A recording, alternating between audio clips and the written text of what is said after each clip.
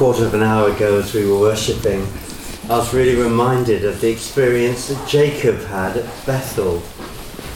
Up and down, this is a place where earth connects with heaven. And I feel the Lord saying that of the house of the open door. This is a place where heaven has reached down to earth. We think in up and down terms. We find it very difficult not to do that really in the Bible. Does they come up higher? But heaven is just a parallel universe. It's just a different dimension. And this place, House of the Open Door, God has been as a Bethel to many people here through the years. And I praise you, Lord, for everyone who has been touched and used of you in this place. Follow them up tonight, Father, wherever they are, and go with them and give them new strength, carrying the new fire we sang about just now. And if need be, laying down old flames, things that may have been just right for last year, but perhaps you're saying, I'm doing it differently now, and you've reached a different season in your life. Play catch up with what I'm doing. Trust it. I'm leading you. And I'm leading you to embrace more and more the awareness of my heavenly presence. Don't think that you can become too heavenly minded to be of any earthly use. Hallelujah. Satan has very specific propaganda tactics to use against you to try to limit and cramp your freedom. But I am setting you free to know that my glory surrounds you, sustains you, and energizes you and empowers you to do what I've called you to do. And in that song that we were singing, it very clearly John said that every one of us has a unique sound, a unique voice. And he was hearing woodwind sounds of instruments that we were singing a cappella. And I heard the same thing. I heard woodwind instruments. Thank you, Lord. And that's no disrespect to the trumpets or the big bass drums or the violins or anything else, because every instrument has a particular sound that it makes that orchestrates together in God's symphony. And all things in heaven and on earth are conspiring together towards the glorious end that's hinted at in Ephesians 1:10, when all things come together under one head, even Jesus Christ, so that history is not, as many pessimistically in the world think, spinning out of control, one set of rulers and politicians and voters and voted after another going nowhere, but heading towards the moment of Christ's return. And we think so easily of that as being like the moment the author comes on the stage, as it were to take a bow and the curtain to close. But actually, it's only closing on one era and one act. The moment of Christ's return is the moment of launching his kingdom in a new and fuller way. And I love the thought that the Lord will come with, yes, the serried ranks of holy angels, but also with his holy ones. And that phrase isn't fully unpacked in Scripture. We know that there will be thousands there who've come through the tribulation, those who've been martyred. But will it only be with those? I don't think so. I think the Lord is lining his people up to rule and reign with him, because everything God does, he does corporately, and he wants to share with us.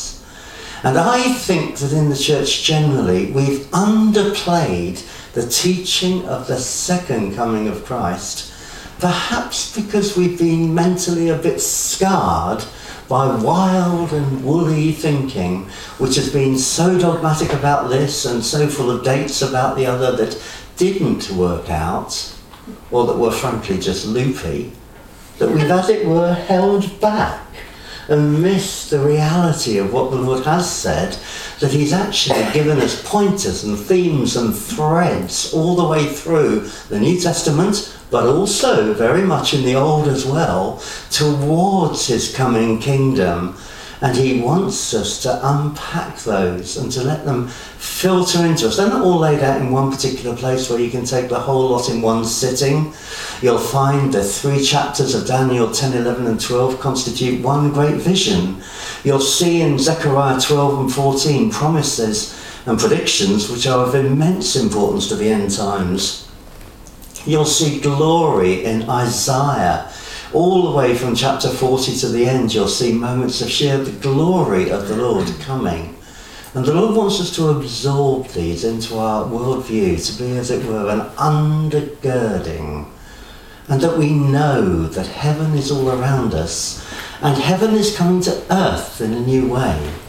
That earth was never intended to be a disposable item, as if it was of no importance. It's the jewel in the universe. And, of course, it's contested. It may well be that Lucifer, whose name paradoxically means the light bearer, he may have been the prince of the earth at some time. He was of high rank. He was thrown out for his rebellion, his vain, deluded rebellion that still causes him in his delusion to think that maybe he can still wrest things out of God's control. Or if he can't, that he'll take as many people down with him as he can.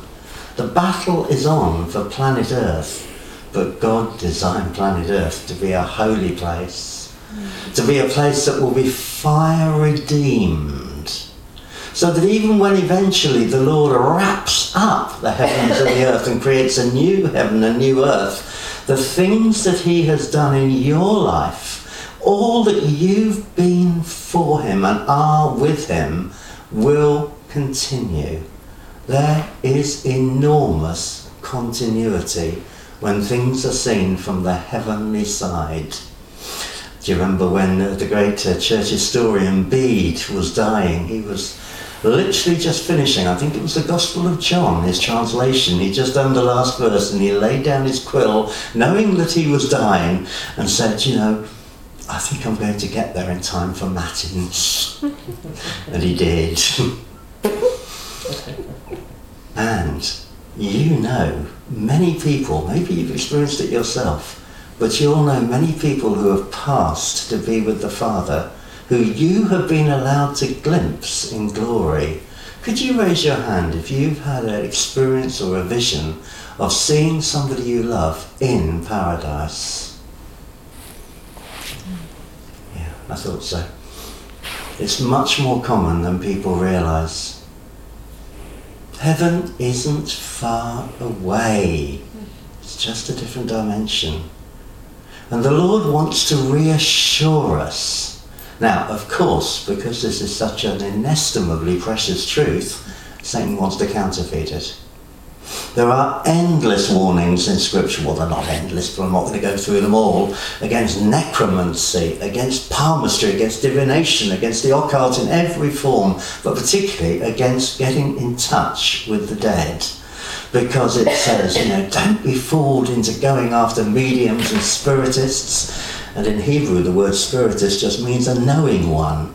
There's a type of knowledge which right from the start was contested in the Garden of Eden.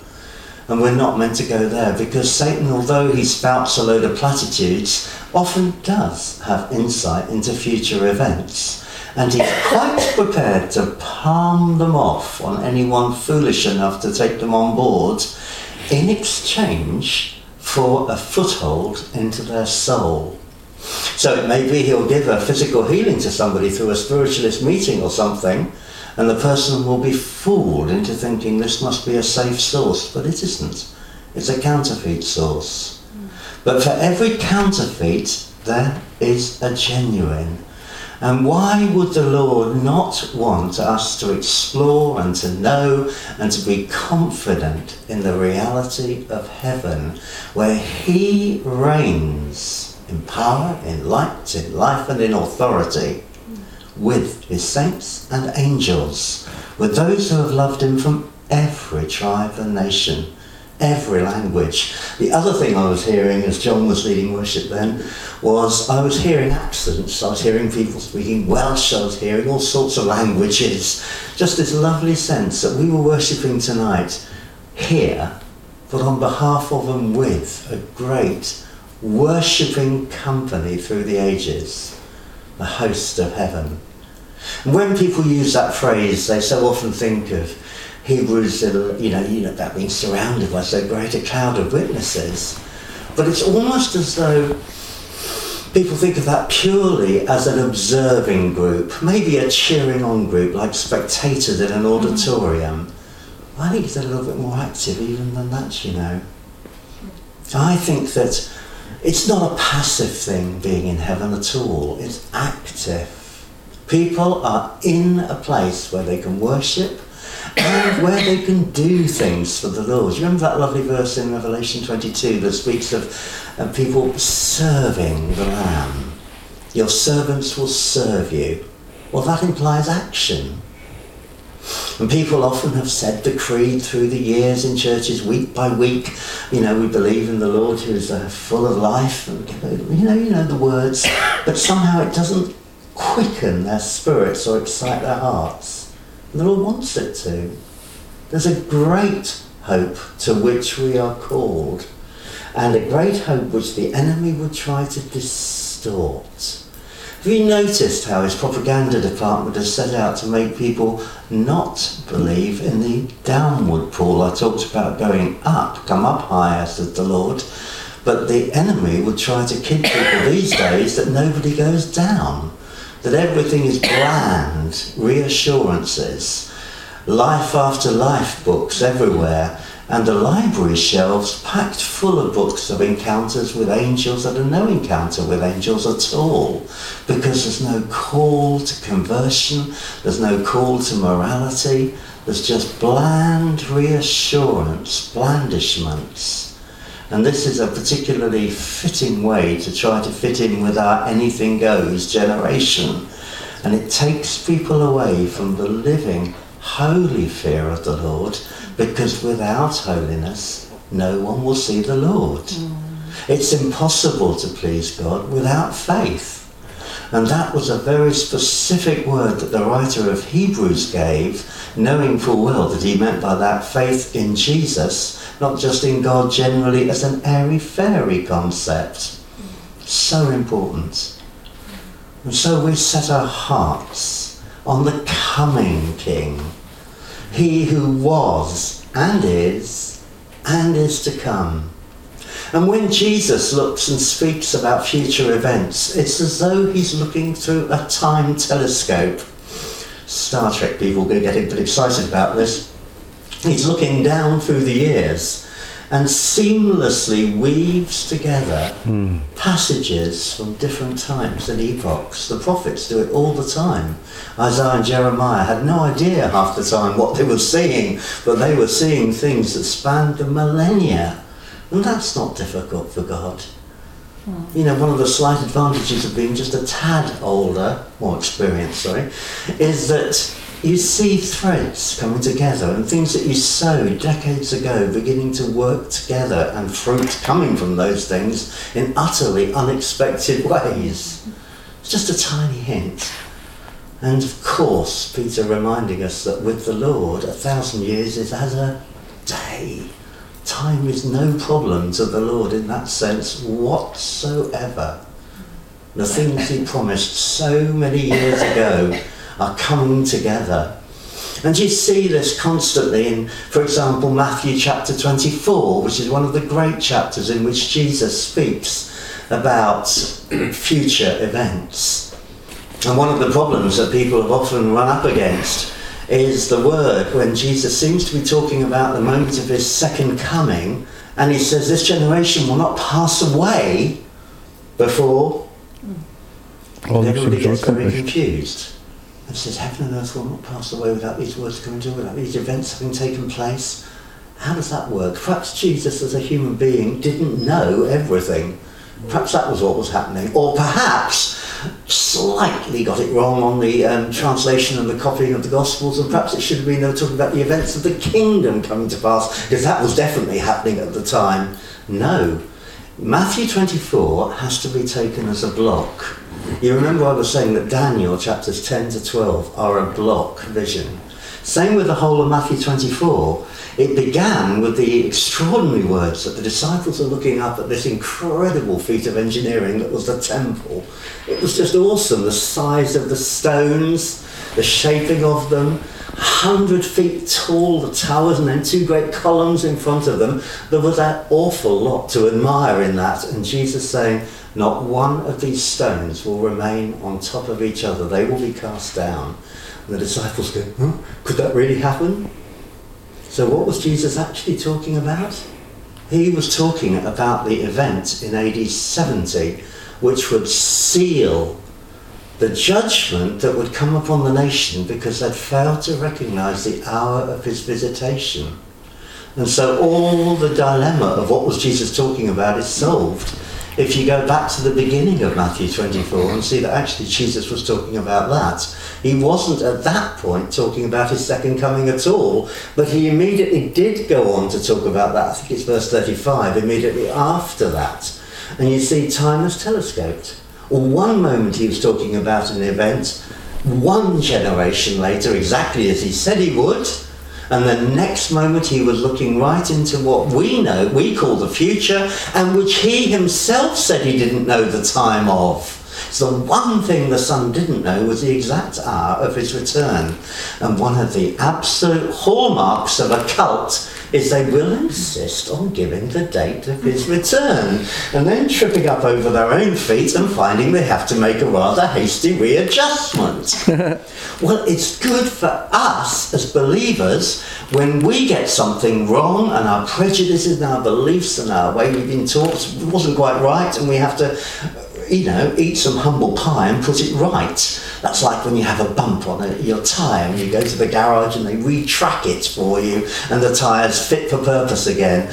Peter had to do it, you remember, when he was absolutely convinced that God wouldn't pour out the Holy Spirit on the Gentiles, and Cornelius, humble pie, I will make you a light to the Gentiles. It's too small a thing. Isaiah had prophesied it, but it was a heck of a shock to actually see it happening in real life. The same Holy Spirit being given to the Gentiles. And thank goodness it was, because we're here today. And Paul having to humble himself on the Damascus Road, we all know why. He'd got it wrong. His tyres needed retracking urgently. He needed a big bump in order for that to come about. Now, the actual phrase, second coming, is not one that you will find in the scriptures. Do you know what is used instead in Greek, what the word is? Parousia. Yep, absolutely. It's parousia, which is the Greek word which in Latin became adventus, from which we get Advent. And it simply means a coming alongside as of a royal king or governor coming into a province, not as a constitutional monarch to sort of wave from balcony, but as an absolute monarch to oversee all that was going on. This is the royal coming that we're talking about, the second coming. And it will be as unlike the first coming as two could possibly be. And I love what Bernard of Clairvaux said back in the 12th century, that Advent celebrates 3 things. It talks about recognising Christ in us, in the flesh, daily. It talks about his coming to the world in the flesh. And it gives us the chance to look forward to his future coming again. You see, time telescoping again. Christ came, he comes day by day, and he will come again. I love greeting each day by the Latin words Deo gratias, thanks be to God. It's a lovely way to start the day. You're sounding it out to the Lord. Lord, I'm giving myself to you at the very beginning. And I wanted something to match that in the evening. And of course I've come to the Latin words on that. In tuas manus commendo a spiritum meum. Into your hands, Lord, I give my spirit this night. It's a great way to prepare for the night. So we meet with him by day, we meet with him by night. And who knows, those who stand by night and worship by night maybe that's a particularly pleasing offering to the Lord. So instead of just worrying when you wake up in the middle of the night about the things you haven't done, the things you've got to do, it's the time just to say, in tuas manos, commendo spiritum meum, into your hands, Lord. I commit, I commend my spirit, my doings, my deeds, my all.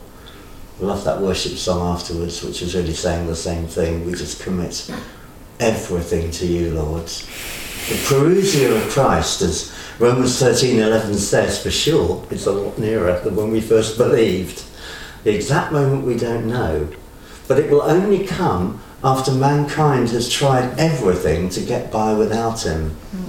And that's why the coming of Antichrist is bound to happen, because somebody will, in Lucifer's constant desire, try to usurp the throne of God and exercise his power, his moment in the limelight. It is inevitable, and as John said in his epistles, into the world have gone many antichrists.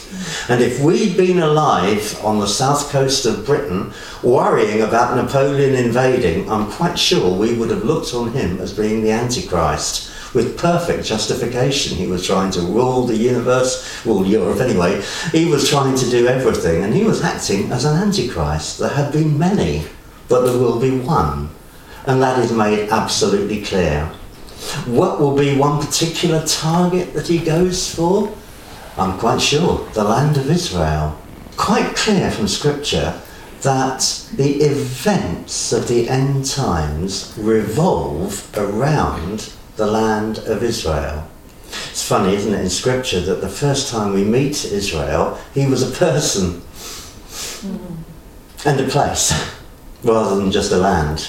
But we do it the other way around, that when secular people today think about Israel, they think about the land, first of all. Only thirdly do they think about the person that's behind it all. And the Lord's saying so clearly, this is my land, and I have set Jerusalem in the midst of the nations. It's a quote from Ezekiel, it's a beautiful one. I've set Jerusalem in the midst of the nations. And no other topic probably gets people so het up.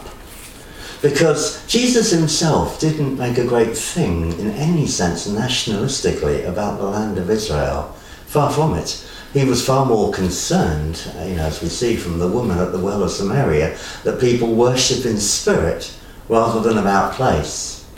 But he also knew that God the Father had ordained that he should be born in a particular place, in Bethlehem, and that he would come back to another place with his feet touching on the Mount of Olives, just a few miles from Bethlehem. It had to be in a geographical place.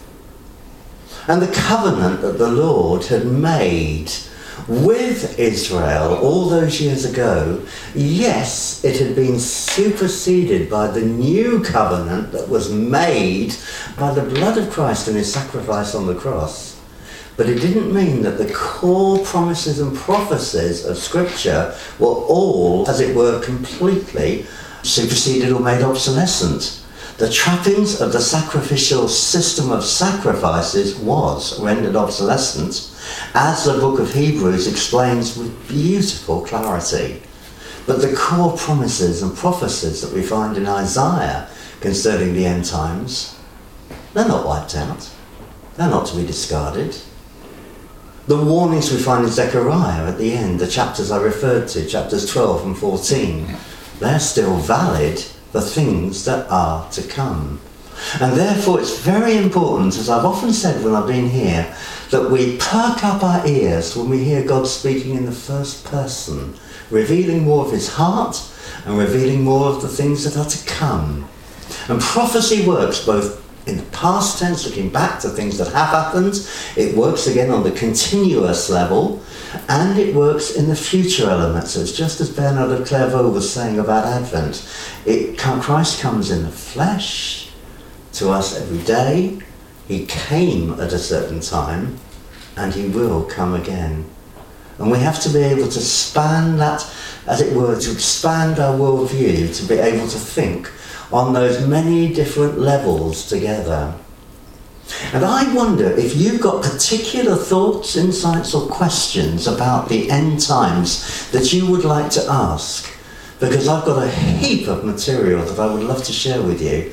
But I thought it might perhaps be helpful if we could draw out anything that's been troubling you about it or that you would like to share.